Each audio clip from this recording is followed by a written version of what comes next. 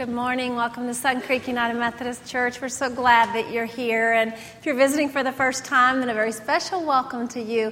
We always want to offer great hospitality, so we extend our hand in friendship. So would you all turn to one another, shake each other's hands, welcome each other to church, will you? Introduce yourselves if you don't know one another.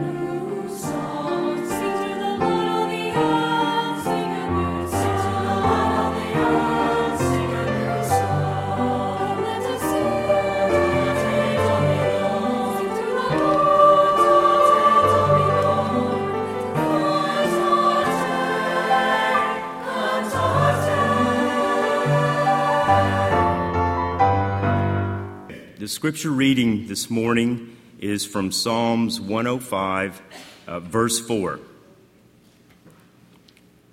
Seek the Lord and his strength. Seek his presence continually. This is the word of God. Thanks be to God.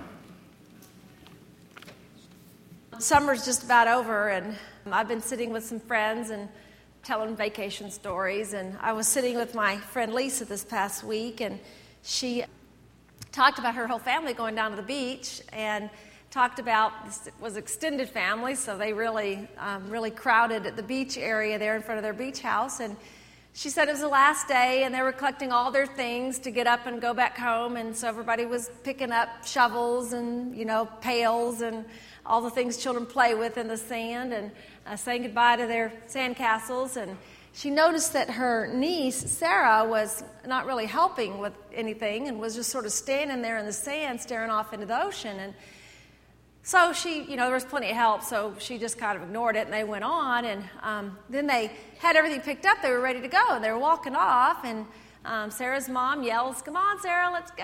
And Sarah's still standing off looking at the ocean, and Lisa said, "I noticed she looked a little anxious staring into the ocean." And so another relative went over to Sarah after everybody was just almost cleared the beach and said, "Sarah, why aren't you coming? What's going on?" And Sarah said, "Well, somebody has to turn off the water."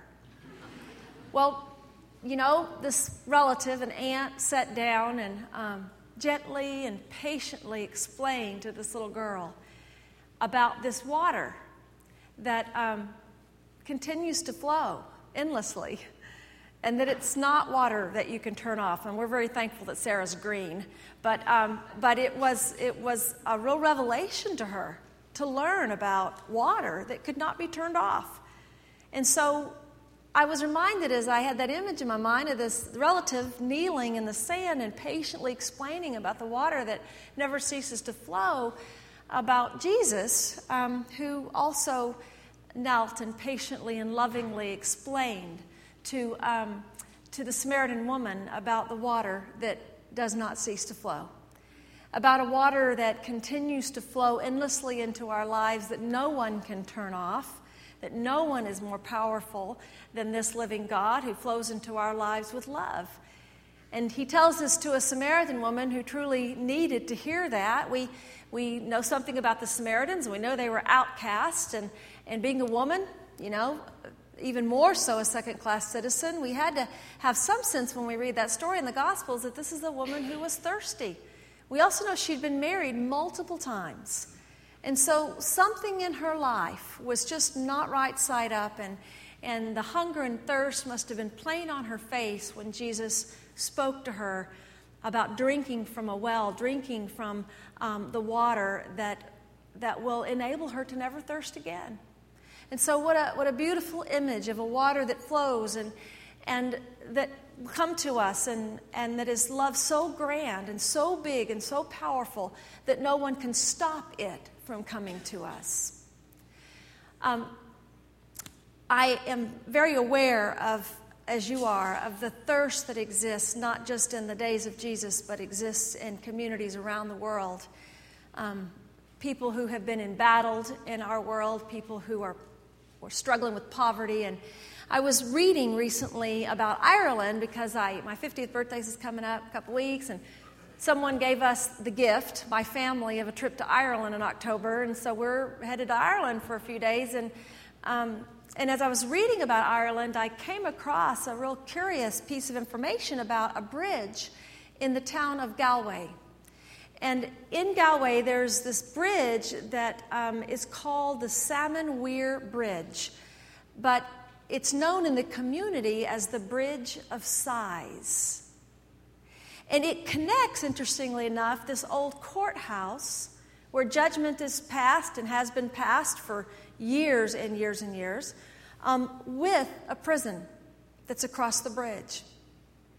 What an image of someone over these last 20, 30 years even, because Ireland has not been a peaceful place in recent history, and so there's a strong image of someone who has known judgment in the courthouse, been sentenced to prison, and then walks across this bridge, escorted, I'm sure, into the prison. Judged in the courthouse, walks across the bridge into the prison, and the kind of sigh that might have erupted from one who was about to lose their freedom. And I think about Ireland, and I think about other places who've had such a longing for freedom, who've had such a thirst for peace, who've been so hungry for there to be harmony between themselves and those with whom they share life, especially in their immediate world, in their immediate neighborhoods.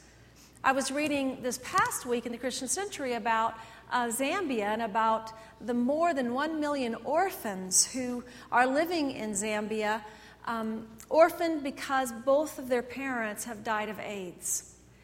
And actually the number is more than that. This doesn't include those persons who've been lost just one parent. These are people who've just lost kids who've just lost two parents.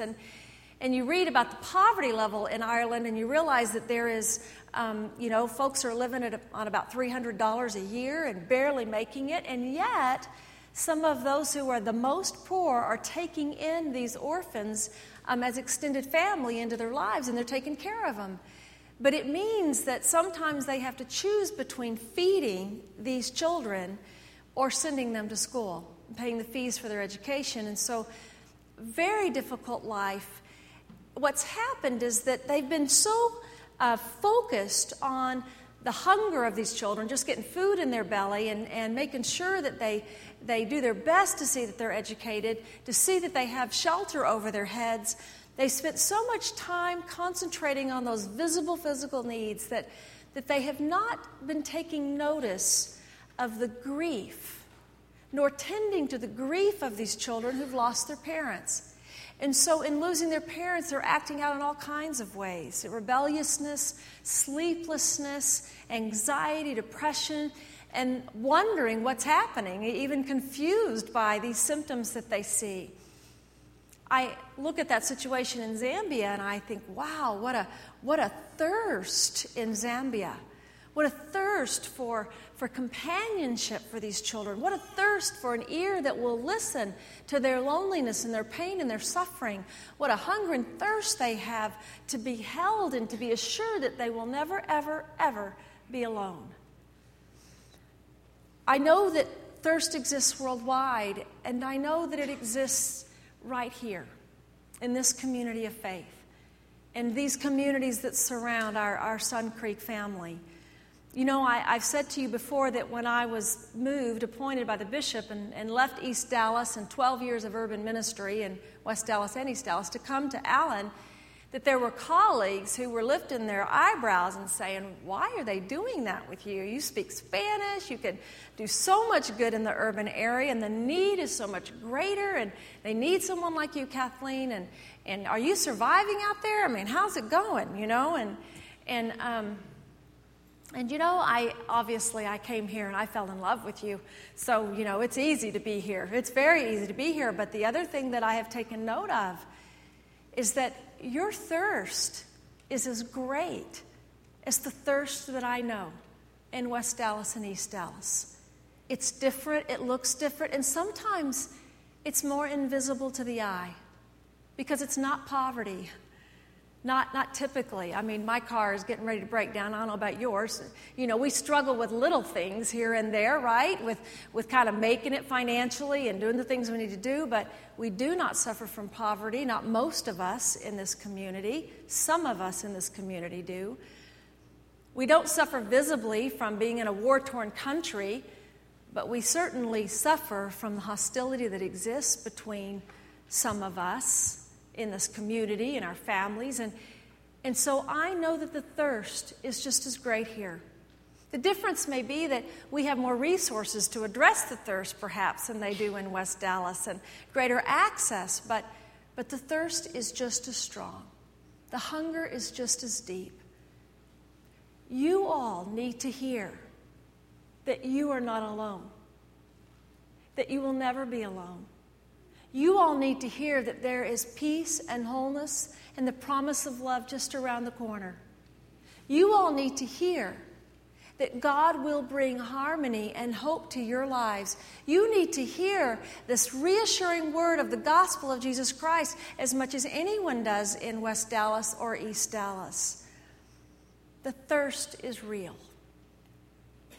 Now, I'm preaching this 3-part series, and today it is staying in love with God. And I think that Reuben Job, who coined that phrase, would say that if we stay in love with God, our thirst will get met by this great love in God through Christ. And so stay in love with God. Keep your relationship vital. Keep it alive. And I think that the psalmist today would also say that if you seek the Lord continually and you seek God's presence, that you will have a relationship that is rich and vital and hope-filled. The whole Psalm 105 is asking us to praise God and to trust in God and to trust and believe that God will be there for us. John Wesley takes this third rule of faith to live by, and he says it this way. He says to have a vital relationship with God, you just got to tend to God's ordinances. That is, you've got to tend to a disciplined life with God. It's really no different from tending to a relationship. If you do not talk with your partner, your spouse, with your significant other, if you don't talk and communicate and spend time with those in your life who are important to you, then your relationships will disintegrate. They will disintegrate. Because the way we keep our relationships alive and vital is to communicate and to talk and to open up our heart and to bear what's really in our souls with one another. Trusting that what we share will be met with love. And when it's met with love and grace, then the relationship stays strong and vital and growing and eager to know that peace that God promises us. And so we have these ordinances, these disciplines, and John Wesley was very specific. He said, if you want to stay vital in your relationship with God, as you would stay vital in any relationship, then you must attend public worship. Then you must take the Lord's Supper. Then you must pray privately and with your family. That you must search the Scriptures. That you must study the Bible. And you must fast. Public worship, the Lord's Supper, praying privately and with your family, searching the Scriptures, Bible study, and fasting. 6 disciplines that Wesley sets out for us that tells us that if we will be disciplined in our life with God, we'll have a relationship with God that's whole and active and alive, that brings us love that we can know is real and that will touch us in a way that will change life for us. Now, I don't know about you, but some of those disciplines are really hard. I mean, I'm really good at public worship. I can check that one off. I come every Sunday to church, just about. So I don't know how you do, but if you go down and look at that list, so you get down to the fasting part, and I'm like, oh man, I really am bad at that. I mean, I'll start fasting during Lent or something, and then 2 weeks into it, there goes the Oreo cookie, and I am terrible at this, So I am not very disciplined when it comes to fasting. These days, Bill goes, do not fast. This is not part of your treatment. And I'm saying, you're right. So there goes all those Oreo cookies, But I think that there's going to be some disciplines we're really good at and some disciplines that we're not so good at. And we're going to have to keep working at it, right? There is a Lutheran pastor, Peter Marty, who says that if we expect our spiritual life to be one euphoric experience after another, then we probably would never come back to church, right? We'd probably just say goodbye to the whole thing, because that's not what a life of faith is like. He said, particularly when you think about public worship, if you think it's going to be euphoric every Sunday you come here, then somebody misled you, terribly. He says, really, we need to think about it more like, especially worship, more like a verdant garden that we're going to feast on from, whenever that's set before us. And he says, truly, this garden is full of sweet corn and it's full of manure. He said, this garden is holiness and it is a holy mess. He said, we live in a life of faith that is imperfect and doesn't always meet our needs. And so some Sundays it's going to be, what was Kathleen saying? I have no idea what she was saying today. And other Sundays you may leave and go, Holly was amazing. Holly was amazing. I got it, and boy, that spoke to my heart. And so it's just going to be that way, right? It is going to be that way. So what we do is we understand that it's not always going to be perfect. It's going to be holiness and holy mess in any of the disciplines that we seek to bring into our lives as a matter of ritual. But Wesley, Reuben Job, the psalmist would say that if we'll commit ourselves to a disciplined life, then what happens is we'll come in contact with a God who is real and who is real in love for us, and that does change everything. There's a pastor who tells a story about doing Palm Sunday in her church, and she does it quite like we do, which is to dramatize the story. And so they had rehearsed their parts, and as people came into the sanctuary on Palm Sunday, things were dark, and they retold the story of Jesus' arrest and, the time in the garden and all that. And then they come to the point where, Pilate is talking with Jesus and talking with the crowds. And there are persons who've been planted out in the sanctuary who are supposed to rise up and play their part at the appointed time. So Pilate gets up and he says this very famous question of his, which is, what do you want me to do with him, with Jesus? He's got Barnabas there and he's got Jesus there. What do you want me to do with him? And someone who has rehearsed their part well is the first to speak and says, crucify him. And then one by one, you have those who are rehearsed and ready to play their part, are very much in the drama, stand up and start shouting, crucify him, crucify him, crucify him. Now, those that have been through this before in their service, they kind of know how it's going to end, and so they're just sort of waiting for it to be over, right? But in the midst of those cries, this pastor hears a woman's voice that she knows was not part of the drama. And it is a woman who is standing up and sobbing, and she is crying out, no, don't do it.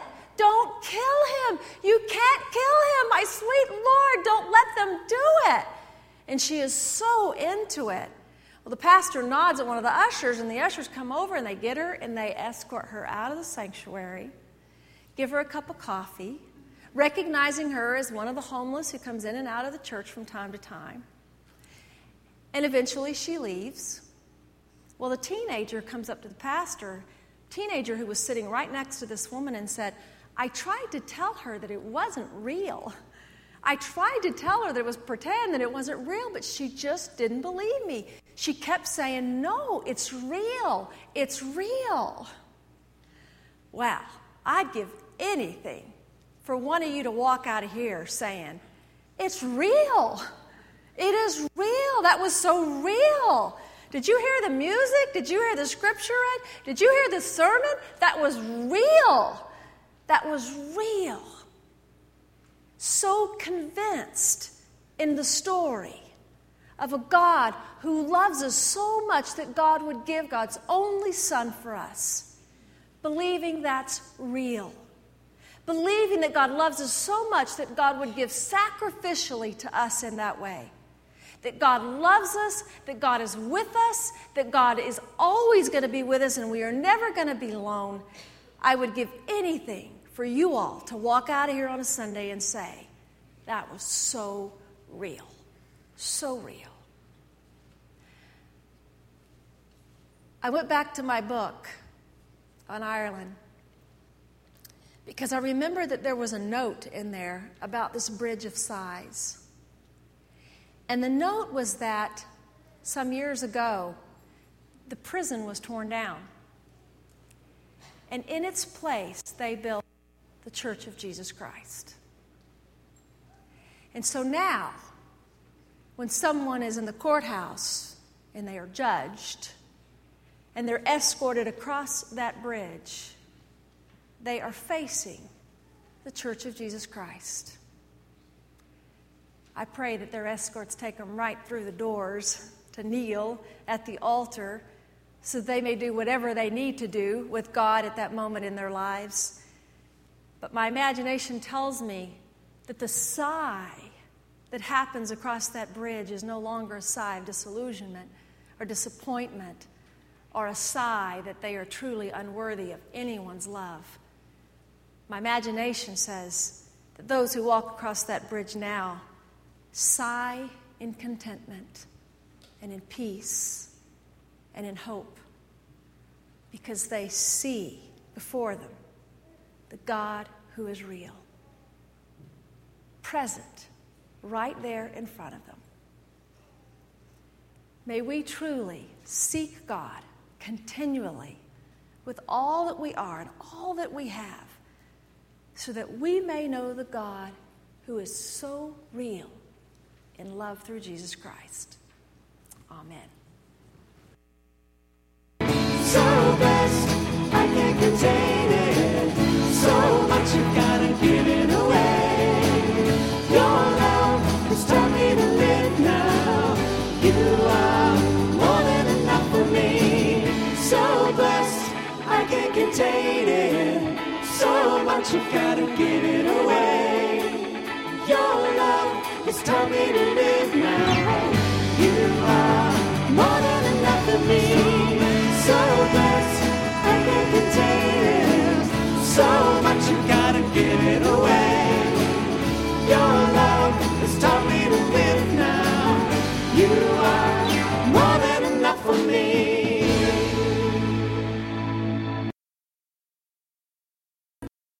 You know, relationships are hard. They're hard to keep vital and strong and rich in love. And, you know, just ask my husband. It's really hard to live with me and to keep our relationship that vital. And it's hard for me to live with him. And so the two of us really have to work at this. Thanks for blowing me a kiss. So, but, you know, I think we're pretty normal. I just think that we have to work at it. I think that you all have to work at it. I think we all have to work at it with each other. And so is it any surprise that we have to work at this with God, that we have to give more maybe than we've been giving so that we can have a sense of the power of that love that is such a gift to us? And so work at it, will you, this week? Will you receive this benediction as you go out into the world? Grace of our Lord and Savior Jesus Christ and the love of God and the communion of the Holy Spirit, may this powerful, wonderful God go with you wherever you go this week. May you go in peace. Amen.